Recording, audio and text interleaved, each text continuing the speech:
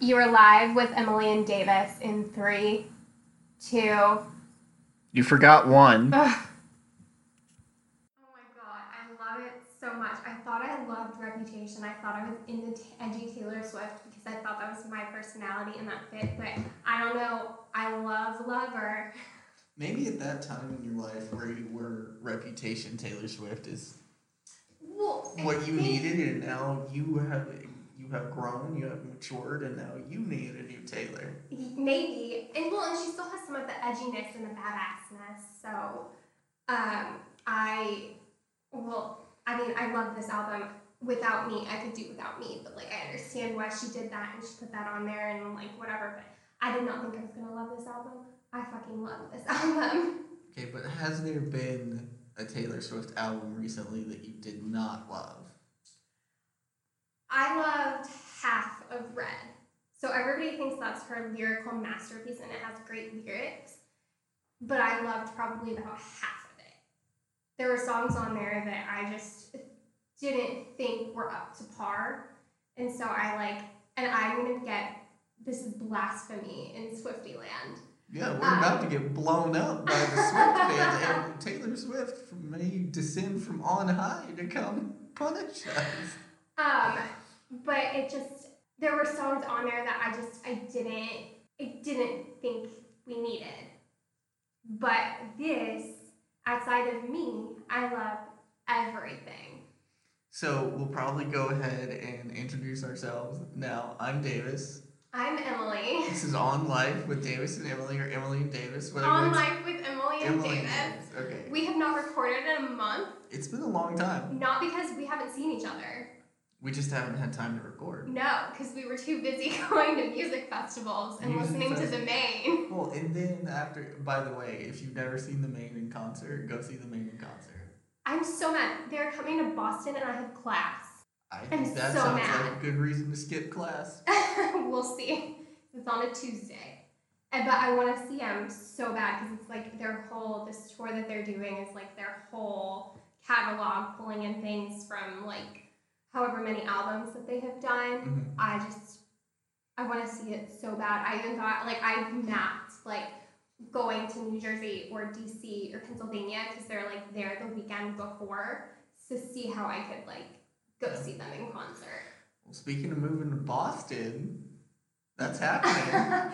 It is, and we can finally talk about it. Yeah. Because everybody knows. And you know, I think in a way this is the universe was making us bide our time to do this episode. Right. Because now that this is the week where it's actually happening, this is the best week to talk about taking risks. Oh my gosh, it is, because moving to Boston is such a huge fucking risk. Mm-hmm. And I'm so excited for it. So this will probably be an Emily heavy episode because I'm just gonna sit here and ask her questions. Okay, I did not know that.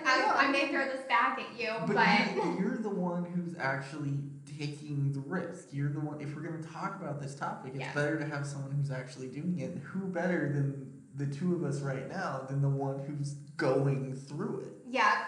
Okay, that's fair. That is fair. But then we'll turn this around and we'll do a Taking Risks Part 2 when you decide you're moving across the country to open a bar with me.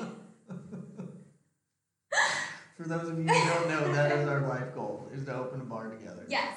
And we have, like, planned it out. We're coming up with names. We have so many ideas. I think we even did almost settle on a name the other day. Anyway, we did, that's not for public consumption. No. All right. So, first off, why don't we what made you decide to move to Boston? When was the decision made? The actual decision, but before that, when did you form the general idea? I have wanted to live in Boston my entire life. You know how people talk about moving to New York City or LA and like that's their end goal, that's their dream, that's where they want to go? Boston has always been my New York City. And I thought for a while like I could get on board with the whole New York City thing, and I was like, no, Boston is where my heart is. And I think for me, it's a couple of things. As a kid, it was the history. I'm such a geek. That it was like the history that New England itself has for America, for, my roots. I found out in like 2016 that one of my distant ancestors was like fought in the American Revolution. So technically, I can join the Daughters of the American Revolution kind of thing because we have all the documentation. I haven't done it, but maybe it may be coming. I'm pretty sure around that time, the Hairstones were still horse thieves in Ireland. That's okay. Well, most of my family wasn't, because my family is from Germany and Hungary and England, but for the most part, like they were all immigrants except for like this branch of my family. So I'm excited to like learn more about that. But I totally went off topic. But so for me, it's a little girl. It's a history. It's like just so many cool things happen. There's Salem witch trials. You know, I love some witchcraft. But then there was a movie. It was like an ABC Family movie or something. And it was a Christmas movie. And it's called like Christmas in Boston. So it was about like a journalist who had met a guy online.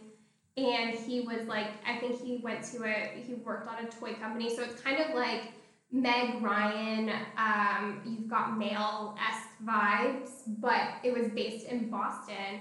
And I was like, because I wanted to be a journalist. And I was like, I want to do that. I want to do that in Boston. I'm not a journalist, but the feeling of wanting to go to Boston and wanting to live there and do things like that stayed with me. So that was kind of the initial generic decision. What finally made the actual this is happening decision? I was ready for a change, but for a long time, I'm in public relations. I think we all know that. That's my day job. Still going to be my day job in Boston. But I love publishing. Love book publishing. I love digital publishing. I love writing words, reading words. I love that whole thing. And one of the hubs for that is in Boston.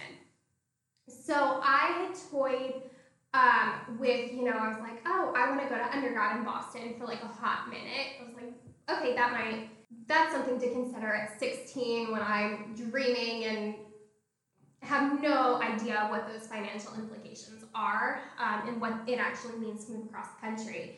And so I looked at Emerson College for their journalism program, their communications school, because I knew in undergrad I wanted to go into communications of some sort.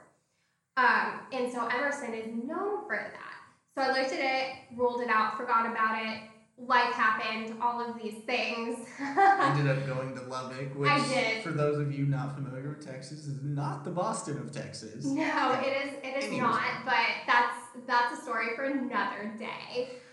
And then I was looking at grad school programs, and I was like, when I was graduating college, and I was like, okay, well, they have like an integrated marketing program.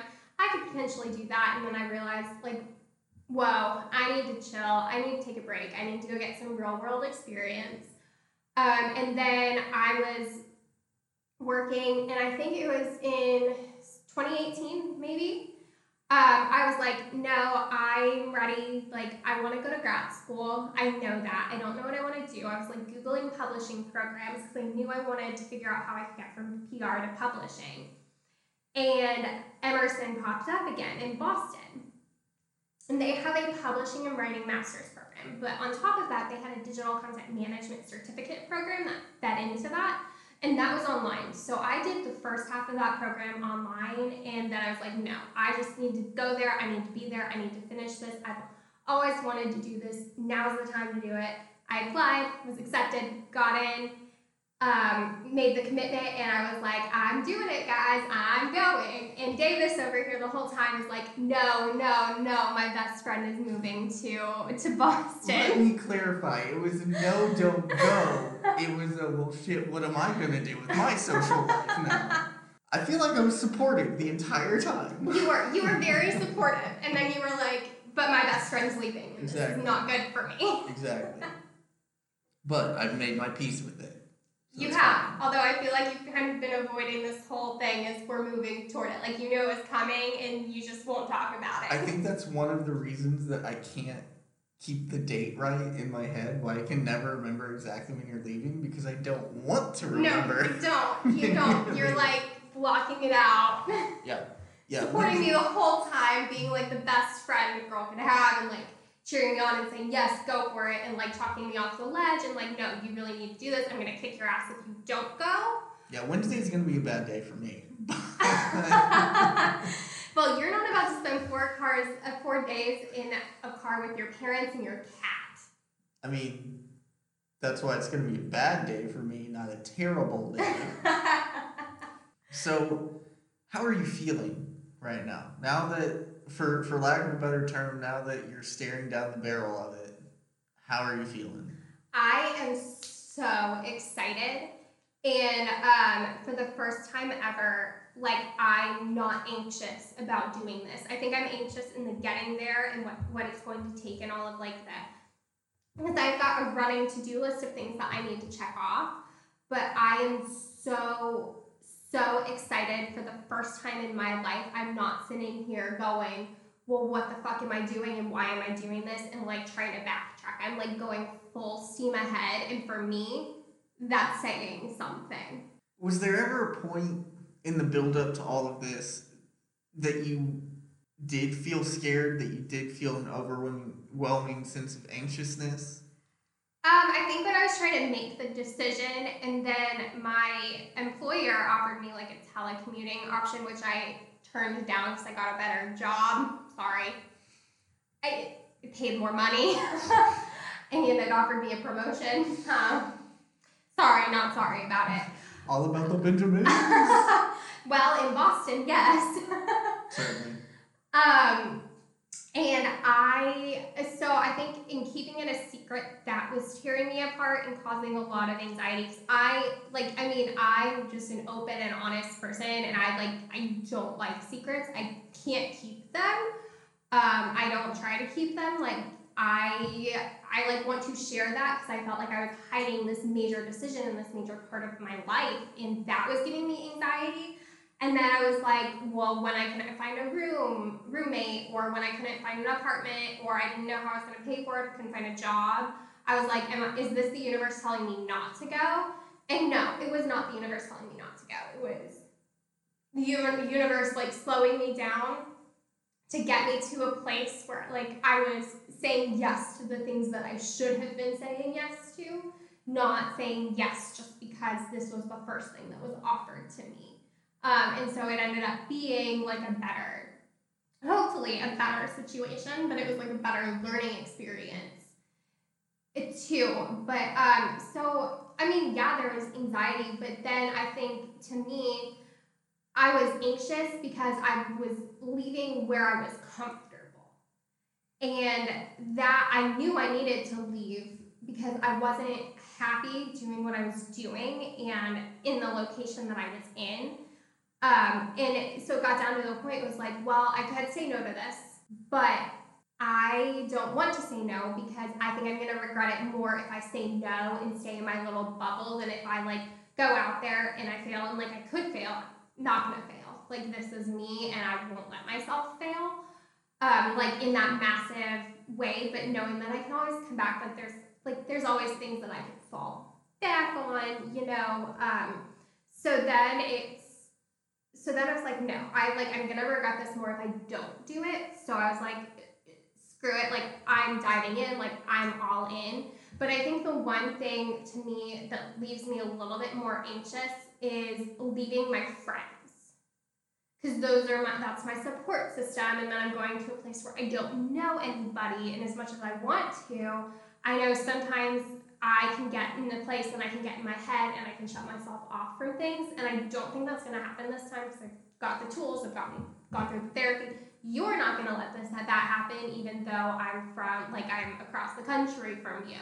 But it was losing the comfort of having friends in the area, going out, doing things. And it's not that I haven't moved before, but it's always hard to meet new people and make those friends and see if they're going to accept you for who you are, and feeling like you can't be yourself, that's what gives me more anxiety than anything.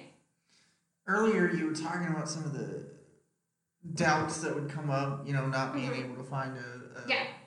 roommate immediately or find a job immediately.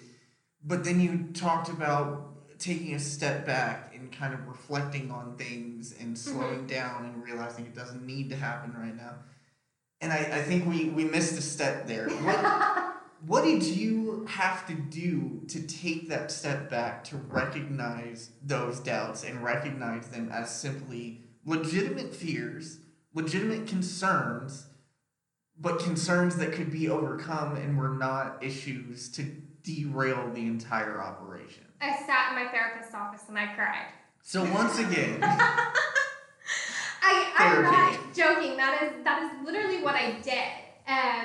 And we talked it out, and then I actually talked to my mom, and she was good about like talking me off the anxious edge, and she was like, no, it's just we're slowing down.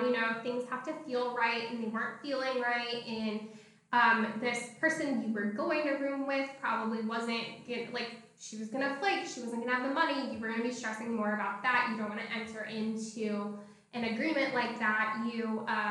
It's going to take you 45 minutes to get to school at the apartments that you were looking at, and they kind of felt sketchy, and you were not in a good space. And working with a job, you're not sure what you want to do, but maybe this was going to be too much for you, or it was going to be too many politics, or you weren't quite there yet. Like there was something there that was saying, okay, no, hold on, wait. And then I ended up getting a job where I was still doing what I'm doing in my day job, which is closer to ideally what I think I want to do long term anyway, is merging what I'm doing now with publishing in that world. And I haven't quite figured out how to do that, and I have 2 years to figure that out. But then you're keeping your ties to that industry, and you're keeping those skills, and they're willing to work with your schedule, and they're paying you, and they've got good benefits, and you've got PTO and vacation and like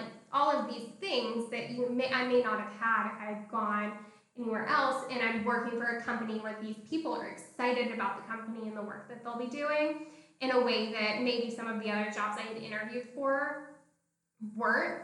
And the timing worked out better with this one. So I can start school, and then I start my job, and then I get paid, and I was able to not leave my former job in as much of a lurch, was able to give them a head start, a heads up, so they could start formulating, and we could start onboarding and transitioning and things like that in a way that was better for everyone and better for me. So it felt like I wasn't like just up and leaving and saying peace, bye, I don't care about y'all. That's fair. Yeah. That's fair. Yeah, so there's a lot going on in my brain.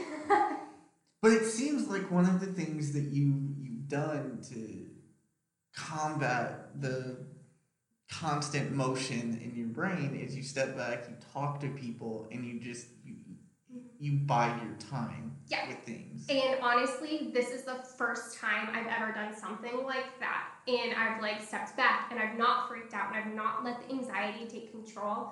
And so for me, like, that's a win, but that's also telling me I'm doing what I need to be doing, and this is the right time to be doing what I'm doing, because like I'm at peace with the decisions that I'm making, and I have faith that it's all going to work out, and faith for me is hard to come by. So when you say you're at peace with the decisions that you're making, is that a 100% peace, or are there still lingering doubts, lingering anxieties in the back of your mind? I think the only thing that's lingering in my mind at the moment is whether or not I should be taking my car, because it's expensive. But I don't know how I'm going to get my cat there. I'm changing my entire world. I'm used to having a car. And so, I own that car. That's my car. I tricked it out. Like, I bought it. I paid for everything on it. I paid for maintenance, upkeep, like all of it. That is my baby next to my cat. And the cat, of course, is coming with me. So it's that, but it's also knowing that I can always sell it if it works out. And then I'm like changing my world, but I'm not changing it too fast. And it's giving me time to do that. So it's figuring out where to park because I suck at parallel parking and that's all I'm going to be doing. And so it's figuring that out. And then I think the other anxiety is like, am I being selfish for taking my cat and traumatizing my cat for 4 days in a car and then not letting him go outside anymore because he's going to be in a city in Boston? So he's only going to have so much room. And so like he has to be like fully indoors now. So I'm worried I'm going to traumatize the cat, and the cat's no longer going to like me. I think the cat should be... And the cat is my, like, emotional support animal. Once again, fair. I only ask that question because I think sometimes, as a society, we refuse to take risks because we're not 100% at peace with what's going on. And well, I used to be that way. I have talked myself out of so many things that would have been a risk in putting myself out there. That it is crazy, and I've regretted all of them, and I wish I could go back and do that over. So I guess what I'm trying to say is I feel like sometimes we don't take risks. Yeah. Because we're not 100% on board with even our own decisions. And I think that can be a real impetus to growth and maturity. Because I don't think, depending on the risk, I don't think we need to be completely 100% at peace with it. You're never gonna be, I think 100% at peace with that, but I hear what you're saying, and I'm gonna raise you a point. And is it that you are not confident in your own decisions, or everybody else in your circle is putting those doubts into your brain? I mean, I think it can be either way. I don't think it's necessarily one or the other, but I also don't think it's always both at the same time. I think we hold ourselves back, and I think through fear, and I think sometimes the people around us hold us back through fear. Yeah, I will say with me, there's been so many times in my life where I've looked back and I go, I knew this was a bad decision. I listened to the other people around me and I shouldn't have, because my whole dating life. On that note, you know yourself better than anybody else around you, and anybody who's giving you advice, except for maybe like your innermost circle, should be the ones that like support you, call you out, but like let you go and live your life. And a lot of times people, where they think you have the best in your best interests at heart, they are looking at it through the rose-colored glasses of their lives or their jealousy, or they see you wanting to spread your wings and they want to talk you down and they want to put you down because it makes them feel better because they didn't get to chase their dreams, because they didn't let themselves, or an extenuating circumstance, don't let themselves chase their dream. And that, I think for me, has been more what I've had to deal with because I'm such a people pleaser. I feel like when people tell me not to do something, that I'm letting them down, or that they think they know me and that I shouldn't maybe trust myself. And the difference this time is I'm trusting myself, and this is what I want to do. I'm going to do it regardless of what the people in my life say. So they need to get on board or support this. This has been my dream for forever. So has anyone accused you of that mindset being selfish? No, but I can see how certain people might,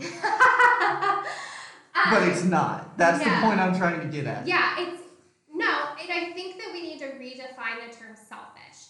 Because I look at this, I'm 25, I'm not tied down, I'm not in a relationship, so I don't have to worry about the other person. Like, at this point, it is okay to be 100% selfish, because now's the time to do it, because I don't have to worry about kids or significant others or anything. Like, I'm doing this for me, knowing that whatever I do here will get me to a place where I can be open to relationships and things like that. But it's like, you're in your 20s, you should be like, now's the time to be selfish, to do what you want to do, to take the risks that you want to take without having to worry about anything else. Because really, at this point in your life, you're only responsible for yourself. And in my case, I'm also responsible for a cat. See, but I don't think we should necessarily limit it to people in their 20s.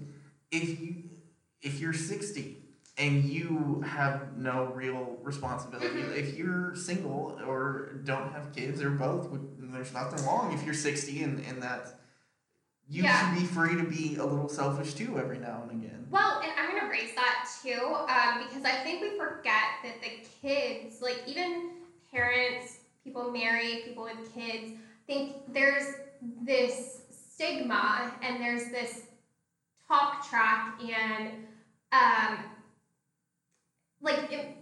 things that are imposed upon us, beliefs that are imposed upon us, that when you have children and you are married, you should back it. Like, you should know, like, all of your time and devotion needs to go to other people and not yourself, but you can't give yourself to other people successfully and in a healthy way unless you are taking care of yourself. So sometimes that means going back to boundaries and things like that. Sometimes that means that you have to take that step and go, no, I'm going on this trip. I'm going with my girlfriends. I need this time for me so that I can be the best I can be for both myself and all of the people around me. I can get behind that, but that sounds like either an episode we've already done or an episode we plan on doing. I don't remember. I don't remember. It's been a long time for us too, guys. It has, and we're sorry. You guys wouldn't know because we keep issuing episodes because we had such a backlog. But we're trying to make it as steady as possible. We are. Well, and now we're gonna have to because we're gonna schedule weekly times for us to do this so that we stay in contact, and also I can pencil it into my life and you can pencil it into yours. Well, not pencil it in because this cannot be erased, but it also forces us to stay in contact more than normal. So, we've talked a lot about what you're feeling and what you're thinking with all of this. Yeah. What advice would you give to someone else? Not necessarily someone who's moving across the country, but someone who is considering making a big risk or a big life change, whether it's moving or moving jobs or proposing to someone who is just on the verge of taking a big risk and changing their whole life. I think that if you think it's going to make you happy, then go for it. Like, your happiness is what matters, and I know we've done an episode on happiness. It was actually in the room next door. It was. So I think it's something that if it's something that you want, if it's something that your soul is telling you this, like every fiber of your being is like, I need to do this, you vibrate with excitement, like I think you do it. But I'm also saying, like, I'm not saying you just jump in with no plan, because you have to have a plan. So talk it out, figure out like all of the logistical steps in a way that you know that this is going to happen. So if you're going to propose to somebody, like, make sure that you're in a relationship with them first. Don't just propose to the celebrity on the street. Although, hey, you guys can propose to me. She's cracking joke. Are we celebrities yet? I started making a statement and then I realized I don't think we're celebrities yet, Emily. No, I'm saying the celebrities can propose to me. Oh, I see. Okay, that's a lot less arrogant than I thought we went. I mean, it's like you don't know me at all. No, I mean, it's like, have a plan, but also know that that plan is going to change. So it's big ideas. And sometimes for me, I get so caught up and overwhelmed in all of the details that I forget about the big picture. And for this, I kind of looked at the big picture and trusted that all the details were going to fall in place. And I mean, I still did all of the work, don't get me wrong. But there's a certain level of faith and trust that you have to have in yourself and the universe and the other people around you to get you to that point and like to make you feel comfortable doing it. But also, I always say it all the time, I sat on my therapist's couch and planned this for 2 years, and everything that I did, all of the self-work that I did got me to a point where I could be okay doing what I'm about to do. So like I did the work on myself to get there. And I think that's something that you have to have, the self-awareness, and you have to know what your triggers are, and you have to understand some of the pitfalls and how you're going to react to that, and then practice stepping out of those situations in order to get into that, like to take that risk. But I mean, don't be afraid to dream big, because I think sometimes the greatest risks have the greatest rewards.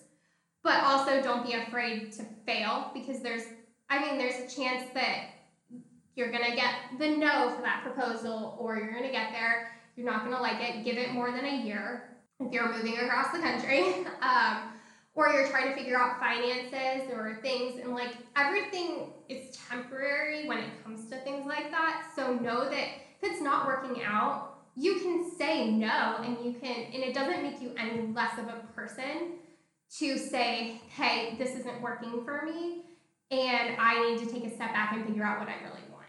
You said something a minute ago that, to use a phrase of yours, I'd like to unpack. Unpack this. Oh no, what did I say?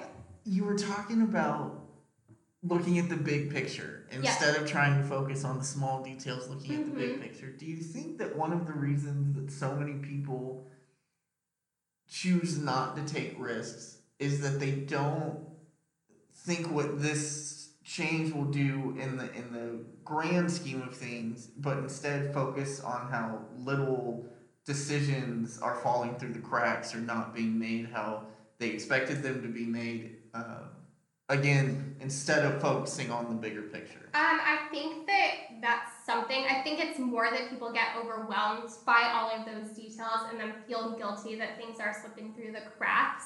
And to that, I say, like, that's something that you yourself will need to unpack. Because, I mean, I can't tell you why you're doing what you're doing, or that is that way. Or, you know, it could be that they're thinking too much about the big picture and they aren't living in a realistic bubble. I think you have to balance the two.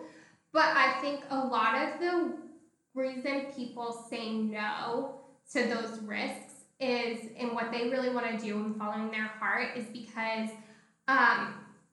we as a society define success by how much money is in your bank account, how much, whether you are the CEO of like a Fortune 500 company and you're on the Forbes 30 under 30 list, which is, that's a lot of pressure on 16, 17, 18-year-olds, 20-year-olds, 30-year-olds, because society says that you're only a success if you do X, Y, Z before this date, and that's not true. Success looks different for each individual, so you have to define what success means for you. And I think for me, it took a lot of time. I worked for the largest and one of the best public relations firm in the world. And I thought that's what I wanted, and I got there and I was like, I appreciate working for the best, like that's great, but that is not, I want like a work-life balance. I want to be happy in what I'm doing. I want to chase after my dreams. I want to have time to do a podcast and not feel guilty about it. I want to post on my Instagram like my health journey. I want to have time to read. I want to have time to like go to music festivals and party with my friends while we're walking out to the main. You know, there's other things in life that I wanted to do. And I thought my goal for so long had been to be like the CEO of this company and in charge of all of these things. And I realized I don't want to do that. That is not success, what success looks like for me, because so for me, success is this well-balanced life where I have friends, I'm happy, I love what I'm doing, I'm like sharing words with people, I'm like changing a little portion of the world, making it a little bit better and a little bit of a more positive place. And when I realized that I was working for this goal that society told me I wanted versus what I really wanted, and when I made that switch, I started saying yes to more risks. But with that, I know we've talked about this before. I have massive anxiety. I've been anxious since I was a little kid. And I sat in therapy and I did the work because I think we have this negative self-talk everybody does, and I had to rewire my brain and be nice because I live in my head, and it's not always oftentimes a scary place to be. But I did the work. I figured out what the anxiety was telling me, what other people were telling me, and how to manage that, and to say, no, I'm not going to let my anxiety keep me from taking this risk anymore, because my anxiety, where it's a part of me, it does not control me.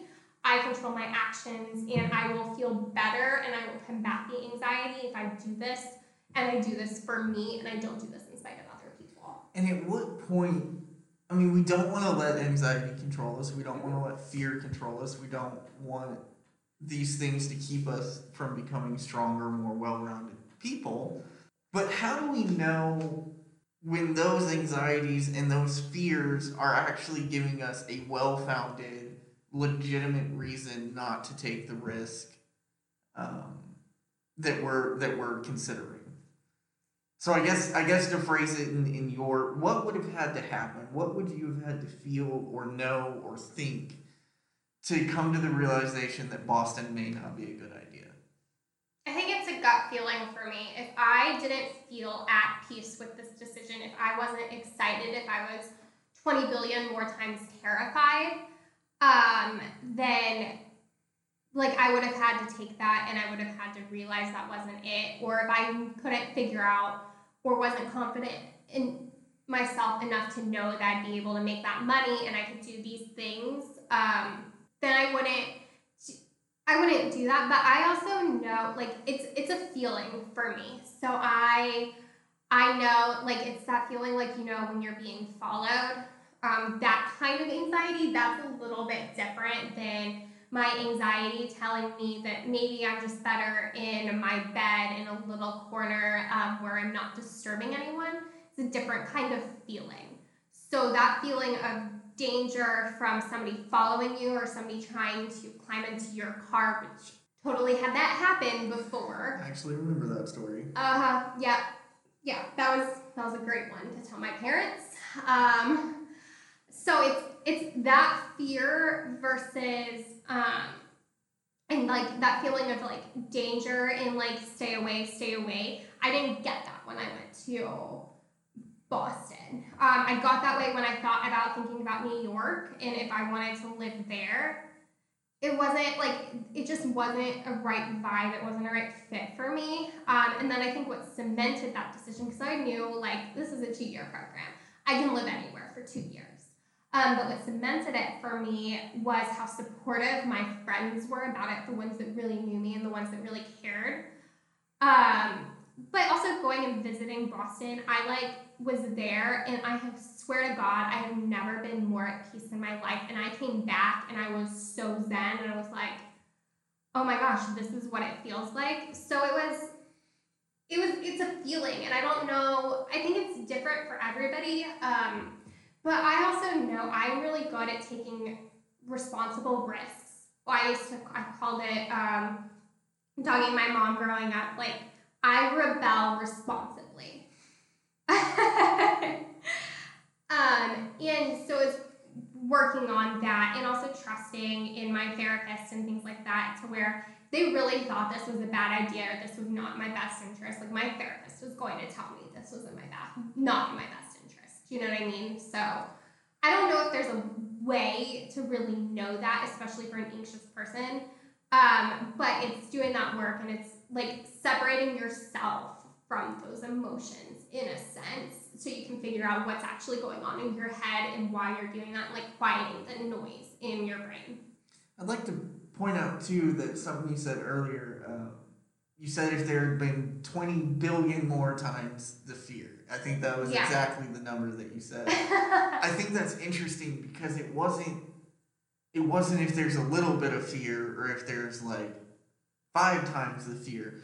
It had to be a lot more fear. Yeah. So I think that was an interesting statement because it reminds us that even though you're not afraid of the change that's coming, And that's not true. It's not that I'm not afraid. I'm just knowing that it's a fear that I can like manage. That's what I've been trying to get you to say this entire Oh. time.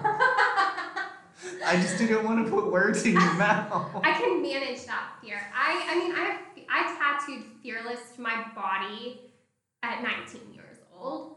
And Taylor Swift has a quote. Let me find it, because that's kind of how I define fearlessness. Well, as she pulls up this one of my favorites is John Wayne's quote on courage.